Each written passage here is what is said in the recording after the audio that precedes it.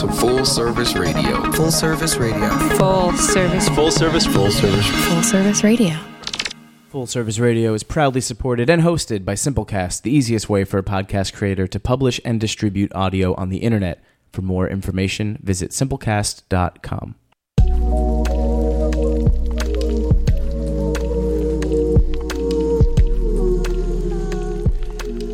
Welcome back. This is episode 60. We are on and we are live from Full Service Radio at the Lion Hotel in D.C., broadcasting live in Adams Morgan, Northwest Washington, D.C. And if this is your first time here, you are now listening to the All the Fly Kids show, where the cool, calm, and connected talk straight, no chaser. I am your host, Geronimo Knows, urban culture and lifestyle enthusiast and reform blogger turned full-time interviewer, and that's why I'm here with you today. Matt, I don't know where Matt is, but hopefully he will be showing up. Either way, we're going to keep it going. Make sure that if you are not already following us, if you haven't already subscribed to us, make sure that you subscribe to us on Apple Podcasts, SoundCloud, Google Play, and Stitcher. If you go to alltheflykids.com, you can find all those links right then and there. So we're going to jump right into it. Oh, make sure that you rate, comment, and subscribe. That's important because we're trying to rise up the ranks with this show. You can also listen here live at All the Fly Kids. Fullservice.org. That's an easier one. Fullserviceradio.org is the way you can listen to us every Monday at 1 o'clock p.m.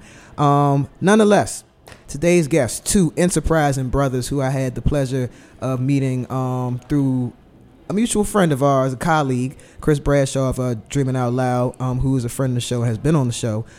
Two enterprising brothers who are redefining what it means to make your money from the land and change the landscape of their Northeast D.C. neighborhood of Clay Terrace, one plant at a time. They've seen the best of times and they've seen the worst of times in D.C. and they want to empower black youth with the skills to attain health and wealth, because, you know, it's all about health and wealth, and health is wealth. So today I want to introduce Bo Luther and Wallace Kirby of Hustlers to Harvesters. Hey. I appreciate it. How y'all brothers doing today? Man, blessed, man. Woke up this morning, man. Blessed. Okay. Another day above ground is always a blessing. Better know it. Better when you go back into. Yeah. Depending on how you think about it. Some people they're not happy to leave here, and others they've done all that they needed to do. They've made peace, and they know it's time for them to move on and make way for others to come right behind them. Exactly. You know what I mean? So we're starting off something new. We start off every show with something new. Now we want to ask people the flyest thing they've ever done. Well, me, myself, the flyest thing I ever done, man, was turn my life around from a life of crime, man, to realize, man, that the same thing I applied for criminal activities, I applied on legal terms, right? That's the best thing that I could ever say I could do, right? Okay. And for those who do really listen, what I mean by that is you just flip the landscape, right, over. Is instead of using what you was out in the streets doing, apply political. Okay. Same thing. Okay.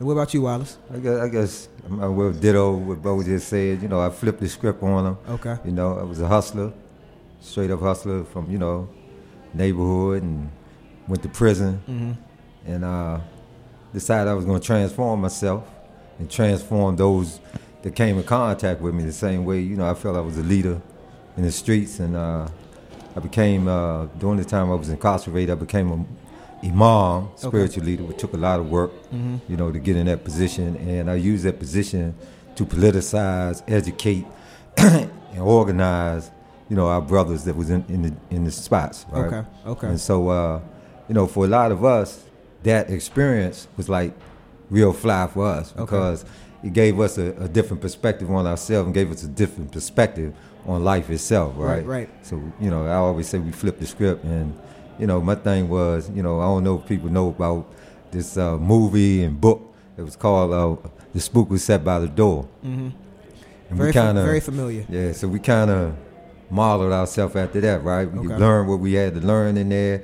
We got college degrees, we got vocational training, And then we said we was gonna flip that script when we got out here, right? We was gonna come back to the hood and flip it around. And now that it's a little movement going on, buy the block back, right? Yes. Stop talking about the hood, buy the hood. Well, let's back up a little bit. So both of y'all from Clay Terrace, correct? Of course. Right, they call it Richardson Dwellings, right? Richardson Dwellings. Okay. Clay Terrace, born and raised. Born and raised. Okay, so real quick, let's paint a picture for some of our listeners, because y'all some OGs. You know what I mean? I don't like to use the term old heads unless I'm talking about people I don't particularly care for. Oh, but y'all seem like some good stand up brothers. So y'all, I consider y'all OGs. Appreciate it. Thank you. Paint a picture for what, not just where y'all are from, but just what the city was like when y'all were younger. Well, let me go where my era, right? Okay. And then it can go to Wallace era, right? Okay. Because his era was before my era, and basically briefly as I was growing, actually my family was from Georgetown. Okay. Born and raised in Warrenton, Virginia, but they got put out of Georgetown over in Clay Terrace for the gentrification, right? Okay. And a lot of people, for those who don't know, the neighborhood of Georgetown was once a black neighborhood. That's right. Totally.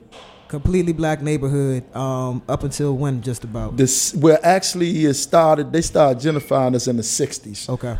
My grandmother and them got put out of Georgetown, not moved. They got put out of Georgetown back in the 50s, right? And so I wasn't even thought in Clay Terrace, but I was actually born in Clay Terrace, 322 54th Street, Northeast, in the living room floor, right? Okay. So, but as growing up, man, it wasn't no easy task because my mother got killed when I was 4. Wow. On George Palmer Highway, which is Martin Luther King Highway now, right? Okay. And Seat Pleasant. Seat Pleasant. Okay. And I was traumatized since that time, right? Never knowing it really, actually.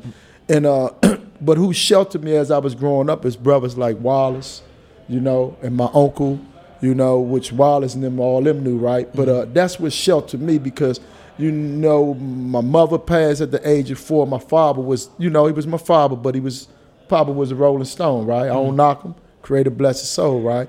But throughout that time, I had to, basically be raised in a neighborhood by those who really cared for me because I didn't understand, that love, and still don't like when a person say they get on their mother, they get sarcastic with their mother and all that.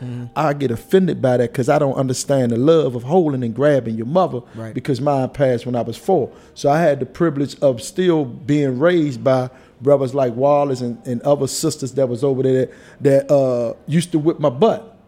I could, back then you had the whole neighborhood whipping asses, man. Right. If I could feel free to say that, right? You good? Okay, they was whipping asses back then, man. When we was young, I had to walk maybe almost a quarter mile from Richardson, or where I went to elementary school, right? And I was so bad. By the time I got home, I done got 5 ass whoopers, right? So, which was a good thing because it taught me to be the person I am today. But to speed up a little bit, it was rich in agriculture in our neighborhood. Okay. It wasn't nothing like you couldn't come off the front porch of my granny say, "Hey, baby, go get us some vegetables and stuff. I'm gonna go get some chickens or something, right?" So we walked through the neighborhood and going Miss Murray backyard, Miss Susie backyard, Miss Henry's front yard, to get peaches and pears or whatever. And this is Northeast DC, Ward 7. That's right. Ward 7. Yes. And actually, if you listen to me, I talk with an accent. That was the country over there. Yeah. I mean, my sister's husband, he grew up in Berry Farms, which country. That's right. but his grandmother still lived off of I believe he said Hunt Place. Country. And he talks about Farm. how they would go over there when they were young, and it was still just farmland and there was agriculture there. That's right. When I grew up in the And we talk about the 70s. Yeah, bro. We still had chickens and stuff, man. Over there, man. In the 70s, we had the Wonder Bread company that used to be on Nanny Hellenborough Avenue, right? And we ain't never need bread because they might have a loaf of bread was too short, too fat, or cut too long. So they get rid of it. They ain't get rid of it. We was always there. Okay. It was never get rid of nothing. Okay. I mean, like get rid of, they wouldn't sell it. They would. Oh nah. They would just give that would be what they would just give away. And back then, you know that you could go back there and get anything, honey buns, whatever the case may be that you know that they did. So that was one source. Then, like I said, we had farms all in the neighborhood, and actually now in Hellenborough, Wallace could get a little deeper than that part.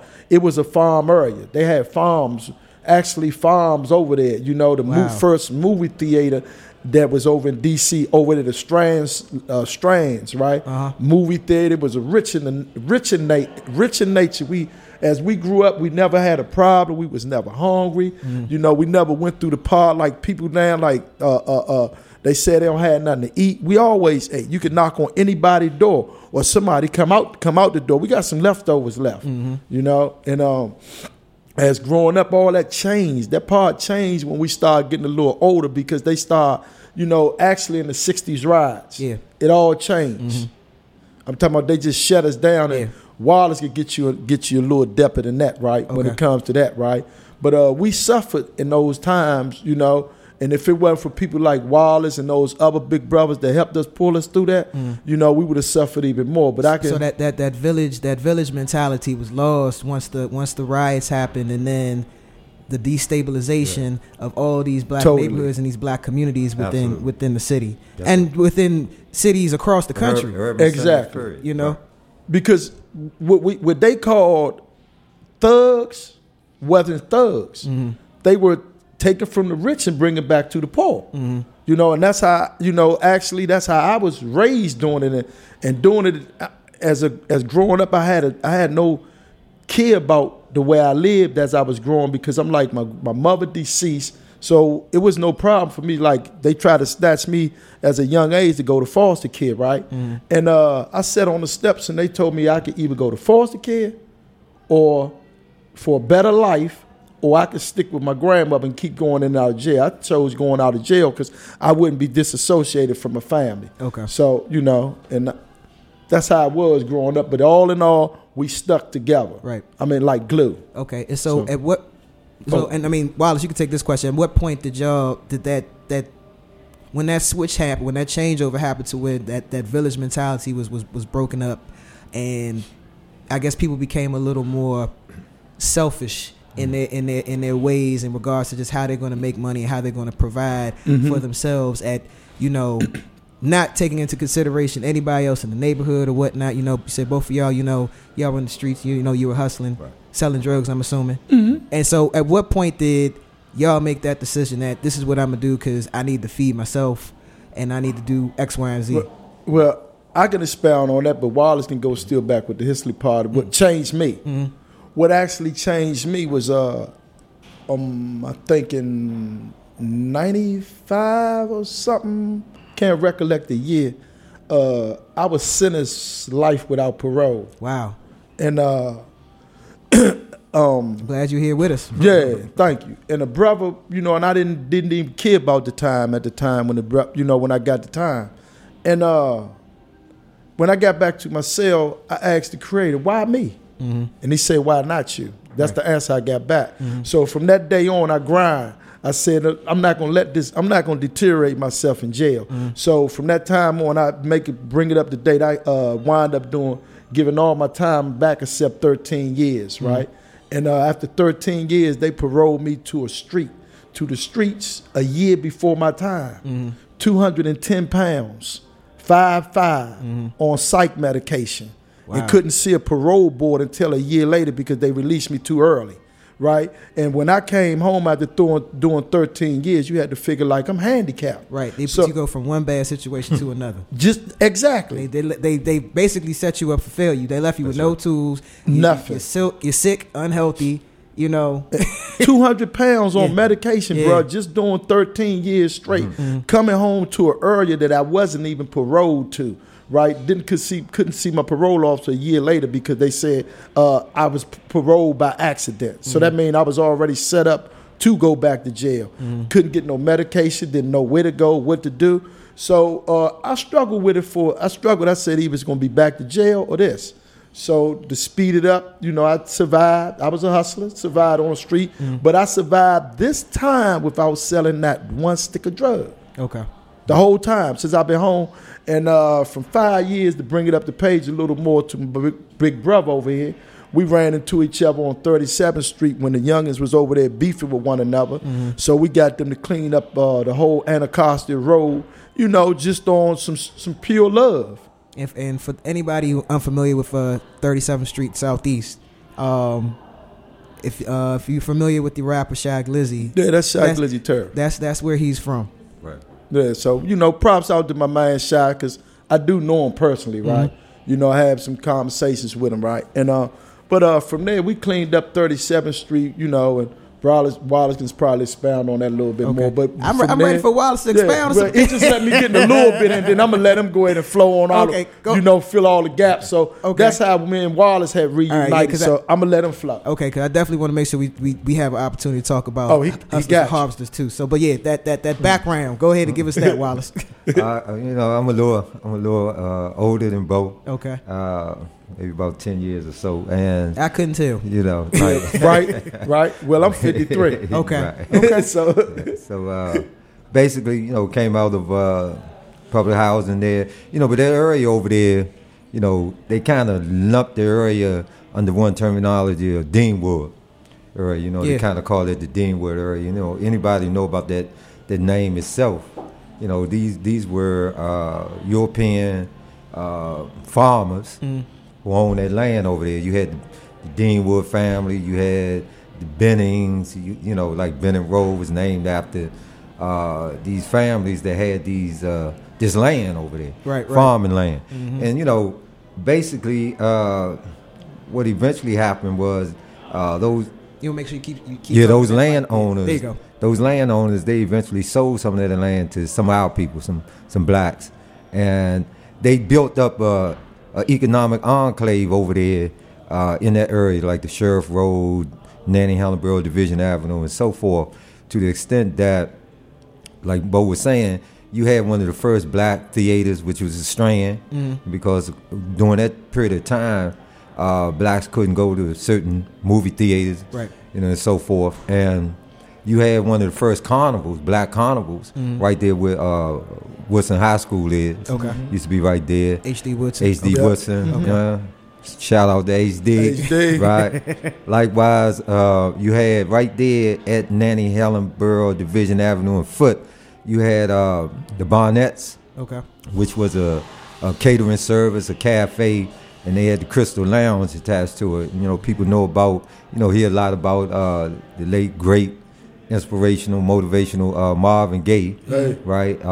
He did some of his first singing stints right there in the Crystal Lounge, along with a lot of other entertainers, Peaches Herb and so forth, right? And, we were young people, we used to go down there, we looking at them, we seeing the big cars drive up, we seeing all the slick outfits and stuff, Everybody was clean. So everybody was clean, man. Right? We were always envisioning ourselves, coming up like that, right? Mr. Barnett, though, kind of highlighting him, and ripped to him, because Mr. Barnett was like a cultural icon in our community. Anybody that don't know about Mr. Barnett, his name is Armstead Barnett. He was one of the first black caterers within the White House. Wow! And he brought those skills, that talent, that ability, and that commitment to black people over to that area, the Deanwood area. He first set up a catering service on that level, on that scale. He was one of the first blacks to do it on that level, and he did it first over there off of Sheriff Road. He set up a catering service. Then he moved from Sheriff Road over to Foot in Division. Okay. For us, and, a lot of our people were, what you consider poor. A lot of them was on welfare and so forth, and so we, people ran out of food. They would send us down there with notes to Mr. Barnett. Mr. Barnett would send us home every day for like 2-3 weeks with food, right? And that Bonnie Burger special Bonnie too. Burger, he came up with the Bonnie Burger, He had a signature meal that beat out Burger King. He was in court. What was the Bonnie Burger? The Bonnie Burger was a slab of ham. Okay. A hamburger. Okay. 2 hamburgers. Slab of ham, cheese, lettuce, and a special sauce that couldn't nobody replicate. Okay. And that was on a sesame seed bun. Okay. I'm talking about stacked. I'm talking about greasy. Some straight up greasy, good meal, but A million times better than a Big Mac. Big Mac, everything. I told you he beat Burger King out. Burger King had him in court for the Bonnie Burger. He tried to say he replicated the Bonnie Burger for the Whopper? The Whopper. Okay. Right. But he beat him in court. Nobody never tells that history though. Okay. Right. I mean, it's good. That's good history to know. And okay. For us, that area, it was like an ecological paradise. Yeah. Because when we were younger, Bo mentioned, the elementary school that was there. It's now Kip School. Yeah. Wow, gentrification, right? Right. But it was our elementary school was Richardson Elementary. Okay. And it was like a hop, skip, and a jump from the public housing development where we lived at Clay Terrace. And every other week, we would do what we call nature walks, right? Yeah. We come from the school, go down in what we call the creek down here. Now they renamed it the Marvin Gaye Park area. Yeah. And we learned about nature. Yeah. Right? But we were right there in our neighborhood, right? So we knew all the trees, the flowers, the animals, everything, right? And that was like, really inspirational to us. And then, we had the fruit trees and all this here. But what we used to do as a community, too, from a agricultural perspective, was that each court had like a court captain. Uh-huh. And what we would do, we would take turns, these different courts that we, back then we had them burlap sack. Yeah. And we would go out near the Pepsi-Cola company with all them woods and stuff there. They had a lot of berry trees and all that. And we would load up these burlap traps, groups of us. And we come back and we help feed the community, right? Yeah, this is the 60s, These 70s. is like the 60s, early 70s. Okay. And then, like you say, what happened was, for those who remember, before they had Resurrection City, the Poor People's March in D.C. with the late Martin Luther King and Reverend Walter Fauntroy, he did his first speech in regard to that march that was coming up down there on Nellie Hellenborough Avenue. They got a little plaque down there commemorating that event. And it was in preparation for the Poor People's March, which led to the establishment of Resurrection City down there on the mall. For anybody who don't know about Resurrection City, they should check that because, number one, it was about eradicating poverty. You don't hear a lot of people talk about eradication of poverty, right? You hear a lot of people talk about program service and that, but they tend to shy away from that, poverty. Right? And that was a crucial aspect of the civil rights movement that, again, kind of got flushed under the rug for some reason, right? Because a lot of us that were down there, we ended up, for those who don't know, they terrorized us down there, right? I mean, it was raining. We had built. You talking about the police terrorized y'all? Police, military, wasn't just police, military and everything, right? National Guard, all they beat us. We got separated from our parents and everything like that, right? So you can imagine, some young people having experienced that type of level of traumatization. So then you talk about the riots that occurred, and down there where we at, I mean, they ran us back up into our neighborhood, and we were virtually on lockdown, right? We was under siege for weeks, right? And people were feeling, real desperate, and a lot of anger was surfacing too, right? And for me, that was like, for me, a pivotal point in my change in the way that I perceive myself in relationship to society and the government. When I stood down there and watched black men who were armed to the teeth shooting at our mothers and beating our mothers and stuff, I couldn't believe it. Right. I mean, I really couldn't believe it. And then, for me, I was so angry. Now, I was an A-B student at that elementary school. But what happened to us during that era, it destroyed all that for me. And I was like, okay, I need to find a way to, make money because this seemed like it's rooted in money. Okay. And we wasn't hearing that, most of our people was like hooked up with the church. They wanted you to, get saved and all that, right? But we were virtually like starving. And that's that starvation, that hunger, Hey. that fueled the ambition to go out and get it for yourself. Go and get it for yourself. And unfortunately, that was what was available. That was developed. the Right. quickest.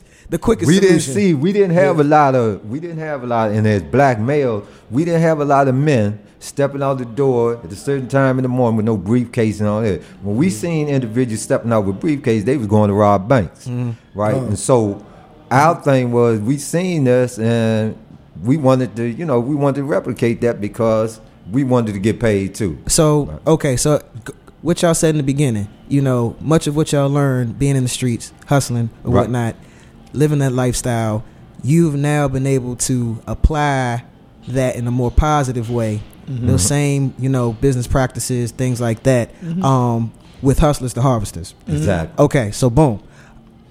Let's start with that. The inspiration to launch this organization, what I'm gathering is, and correct me if I'm wrong, what I'm gathering is you want to be able to bring back that village mentality and also that self-sufficiency That's right. within the community and empower, as I said earlier in the introduction, empower young black people. That's right. To be able to not only take care of themselves, but also understand, this is what your food is coming from, and That's you want right. to pay attention to your health and whatnot. Exactly. Okay. But y'all can go ahead and expound on that if you want to. Well, Actually, you speaking of the young generation, right? Like I could say, I'm proud to say I'm 53, right? And the things I've been through in my life, right? It's another year of wisdom. Yeah, right. That's all I can always say is wisdom, right? And I correct some of the youngest when they call me an overhead. I always tell them, no, I'm a hustler. I'm not no old gangster. I'm not an old G, how some of them claim. To me, gangsters is politicians, the Trumps, them gangsters. Real gangsters. Them the real gangsters. See, we just hustlers because we got to get our hustle on to prove what we going do. after that money. Exactly, and that's all we do. So basically, but back to the young generation, like I said, I'm 53, right? And my thing is this, right? While I'm still willing and able, I have no choice but to help guide those young generations back on track, because it's not too much that they could tell us that they're going through that we haven't already been through. So the purpose is to not try to stop a lot of them from going where we went at. We don't want them to go that way. We can show you, we can tell you better than what's going on that way. Now, if you want to go that way, that's all right with you. But now it ain't all right with us because we giving you a direction. You know how, like I learned from my big brother, we giving out the 3 pills. Okay. What's the 3 pills? It's the red one, the black one, the green one. Okay. You take your choice on however you want it, right? Now, Just start from a level of Pan-Africanism and That's whatnot. right. the red, black, and green You got pill. to know where you came from.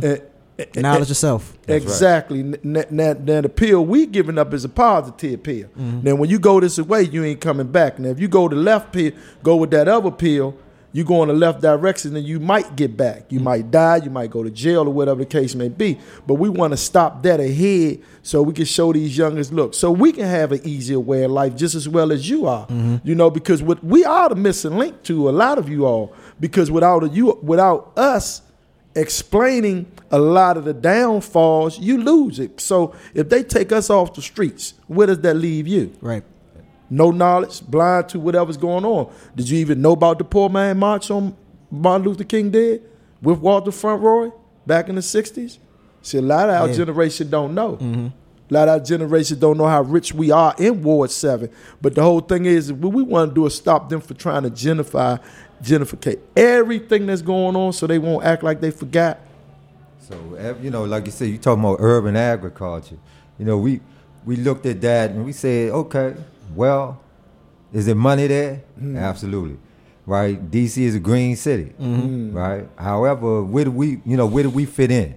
I mean, y'all fit in because y'all came up in that. Okay. And y'all didn't even realize that could be a whole industry, or that, decades later, that would be a whole booming industry. Urban agriculture would be this buzz term, Life lesson. You know what I mean? So we're setting, y'all got free education. Thank you. Life lesson. Some people go to school for agriculture. Right. Well, I went to jail to get it too, though. Right. I learned it in jail too, but still got it free. You got it free. You gave some of your time, your actual time, but you still didn't have to pay nothing. Right. We Exactly. we saying to a lot of these young people, you mentioned, Shy Glizzy and so forth, the Jay-Z's and all them, a lot of people, you know, they look at them because they want to go into the, you know, the entertainment field, you know. But the thing is, they should have watched his move. They should have watched Jay-Z's move.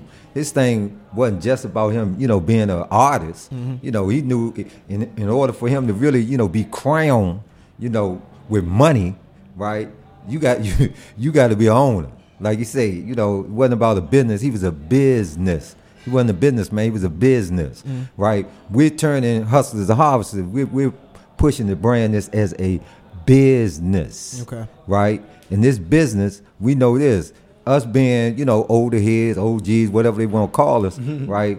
We have an obligation to these young people to lay that foundation, absolutely, right? To create those career pathways that will lead to, you know, you being crowned like that. The same, you know, you don't have to think that all of y'all got to go after trying to be some rapper or trying to be, you know, whatever, basketball player, whatever. You can do it right here with the food industry. Absolutely. Right? Absolutely. And so we're opening those doors. We're making the type of connections we need, you know, exploring, you know, different networks and whatever to establish, you know, hustlers of harvest and letting them know. And there's nothing wrong with that terminology either. Right. You know, we're saying let's clean that up. Right. You know, we don't have to let somebody else, you know, you could take put that back, narrative. We taking that and put back the real energy to that. Hustlers and entrepreneurs. And we know that in Absolutely. order for us to be in this game, this urban agricultural game, you got to be a hustler. You got to be aggressive. Right. Because when we looked around, where were we at the table? Where were we at when you talk about, you know, right here in D.C., they got a Food Policy Council. How many of us are on that? Right. So how many of us even know about it? So speaking of which,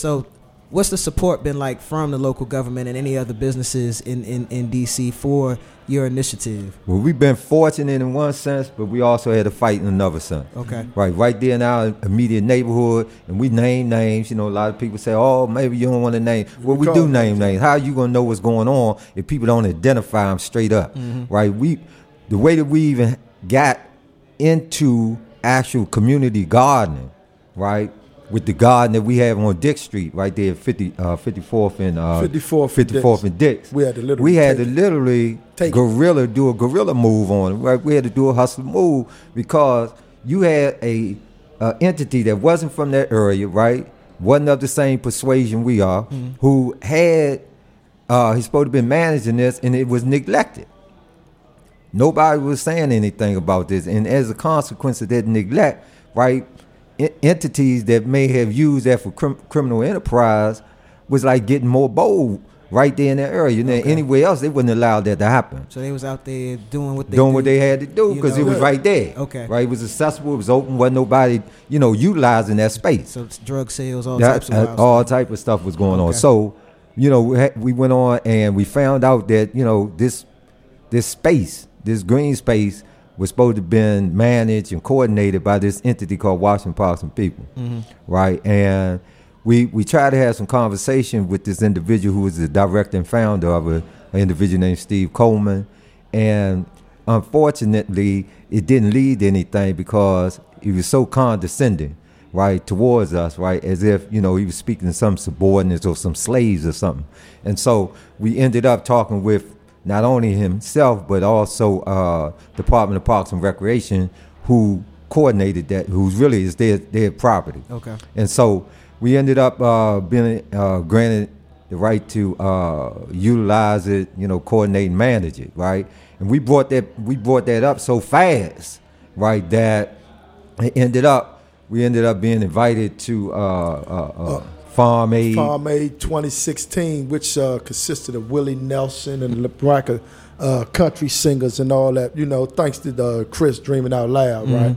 He helped to provide for us to get to that event, right? Okay. It's a rare event that comes that goes from state to state each year, right? And they support agriculture. Right. Okay. And you know, basically we ended up, you know, because of that contention with this individual, this entity, Washington Parks and People, we ended up, you know, having to, you know, find out about the ANC, you know, Advisory Neighborhood Commission, what part they played in allowing that entity to get that. And this is the same entity that ended up buying. We mentioned earlier about the old Barnetts. Okay. Right. He ended up squatting on it, and buying it. Right. and turning it. It was supposed to have been turned into a cafe, a catering service, as well as a community space. But what we found out was that all it was a cash cow for this entity. Okay. It didn't. What they did, really, the money that they were making off of this business, it wasn't floating back in our community. And so they also allowed for this individual to squat on the property up off of 16th Street here, right? A mansion called the Josephine Baker Center. Yes. That they squatted on, and the city negotiated with them and sold it to them, right? They make annually, this entity makes $1 million plus. Wow. Likewise, they turned around, they established a community garden called Columbia Heights, Columbia Heights Garden, right? It's off of 11th Street, I believe. Street. And they did it as a community garden, had the community all excited about a couple of years. Again, squatting, basically that's what it amounted to, and they ended up buying that. For $1. Right? So we're saying to ourselves, we're looking at this, right? A lot of people weren't looking at it, and we're saying, wait, man, why would that entity leave from up here in their own neighborhood, right, and then come over here?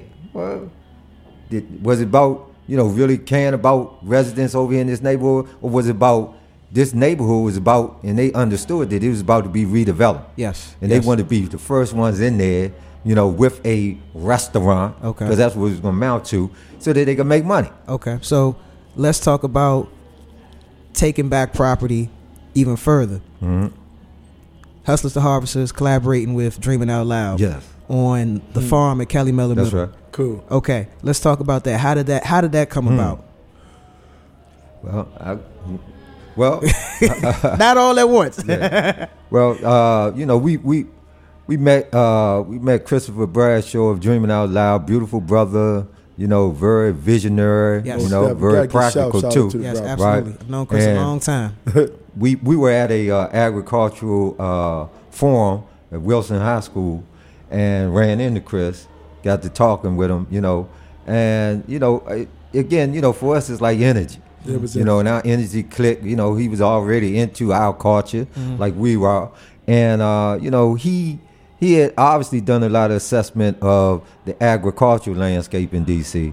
Because that's his background. His family come from Tennessee. They were urban or rural farmers and whatever, and so we clicked from the time that we met, and he was sharing his experience. He had some barriers that was kind of holding him up, but he also was very strategic in what he knew him as a black urban agriculturalist would have to do. And so he positioned himself. He got on the Food Policy Council. He got with DPR, Department of Parks and Recreation, some other entities, brought them together, and they ended up going after, finances to get money appropriated so that they could establish the Keller Miller Farm that's over there in the area where we're at, right, over there in Northeast. And y'all pretty much just helped walk them in, right? So the community would be open to them. Exactly. Yeah, we did because actually in our neighborhood, which is our ANC members, right, the area neighborhood commissioners, right. They could be difficult to deal with. Very difficult. You're right. Let me rephrase that. Very difficult. And just by chance, Chris knowing that, us hustlers and we ain't going for nothing. And just simple as that, right? So he came to us and showed us the idea. Right. And we loved it because Keller Miller, that was our born and raised stomping ground with a swimming pool. That you wasn't from Clay Turles or Lincoln Heights or Deanwood if you ain't went to Keller Miller swimming pool and got you a good fight in, because you had to do that coming back home. Yeah. Even if you lived in Lincoln Heights, you had to fight. You had to earn your stripes somehow. You had to earn them, because if you went back the other way, you was dead. But make a long story short, right? Chris threw the idea out there to him, and we loved it. And he was also helping us up there at the Dick Street Farm, right, to our garden. And we don't have a farm. It's not a farm, right, but he helped us up there so much, man. So we couldn't do nothing but return that favor. Okay, cool. Well, I learned just doing a little bit of research. I got these fish peppers.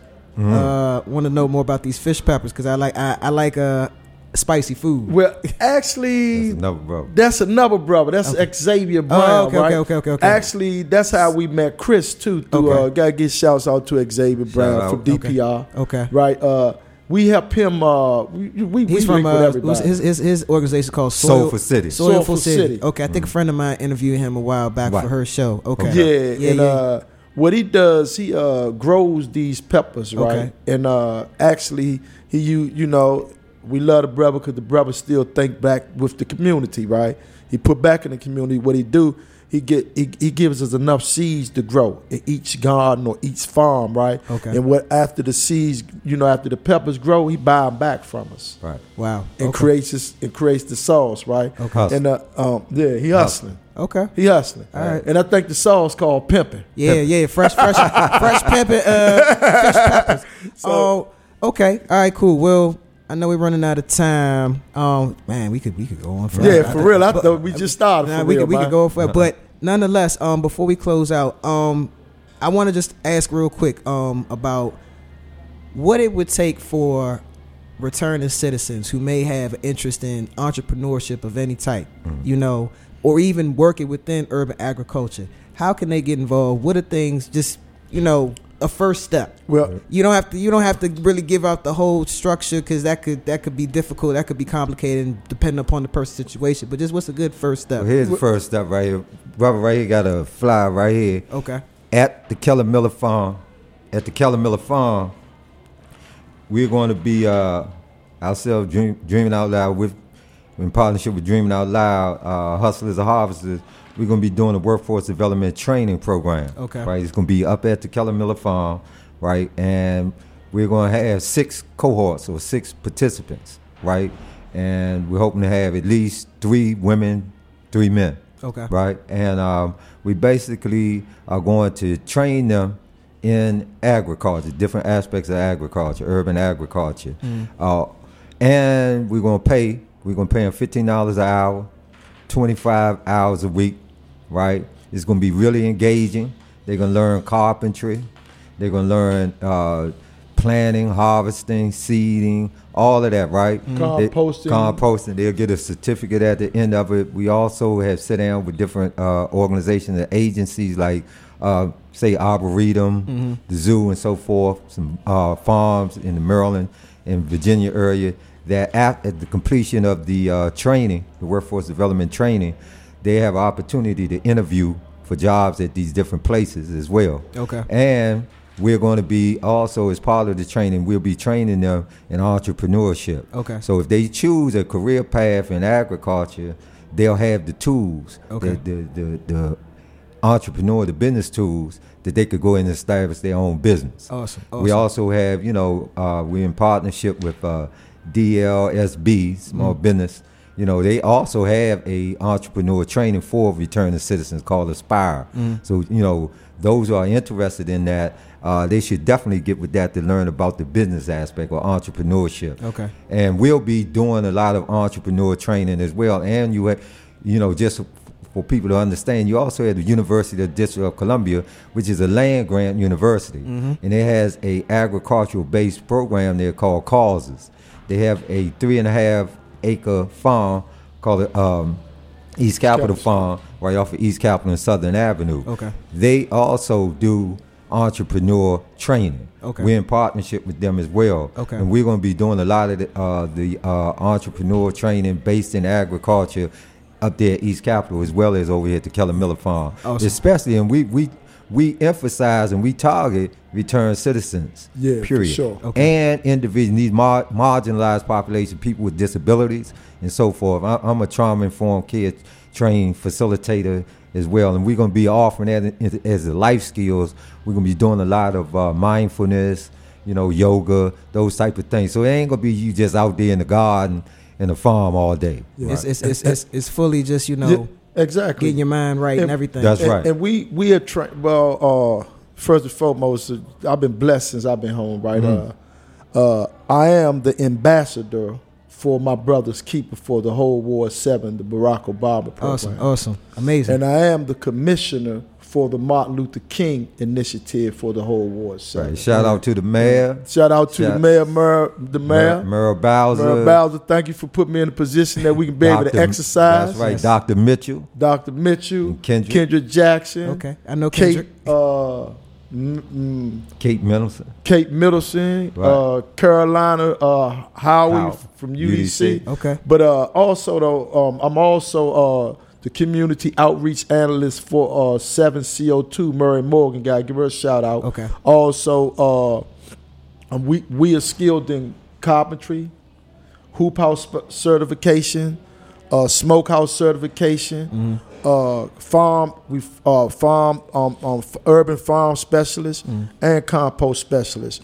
Also, we obtaining now certification in nutritional facts. Also, right? Okay. And so we just been moving, man. And I we opening doors and letting everybody see, man. Look, if we could do it, y'all could do it. Absolutely. We older guys, man. So and we hustlers, and man. that's all it takes. Just seeing somebody who looks just like you do it, and that means it's possible. Yeah, it's not going to be easy, but anything is possible. If Man, you it see ain't never somebody been easy.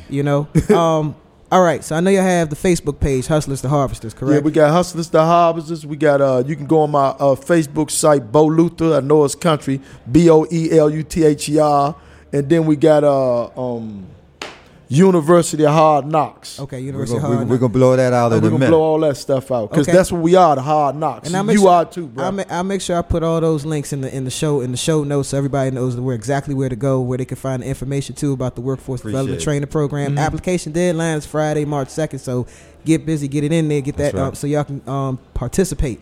Bo Wallace, thank y'all so much. This was a great conversation, and I learned a lot from it. Believe it or not, you know what I mean? I mean, like I said, Chris is a good buddy of mine, but we actually don't talk about urban agriculture as much as you may think. But, I mean, I know he don't always want to talk about work, but just talking to y'all, just in terms of just the history and everything, that's stuff that I love. So I thank y'all for just sharing a little bit of that, of that experience. And we can say, Geronimo, thank you. Thank you, man, because without y'all young generation, like I tell you, bro, we won't be nothing, man. Right. And it go both ways, man. That's right. Right. All right, that's a wrap. Peace.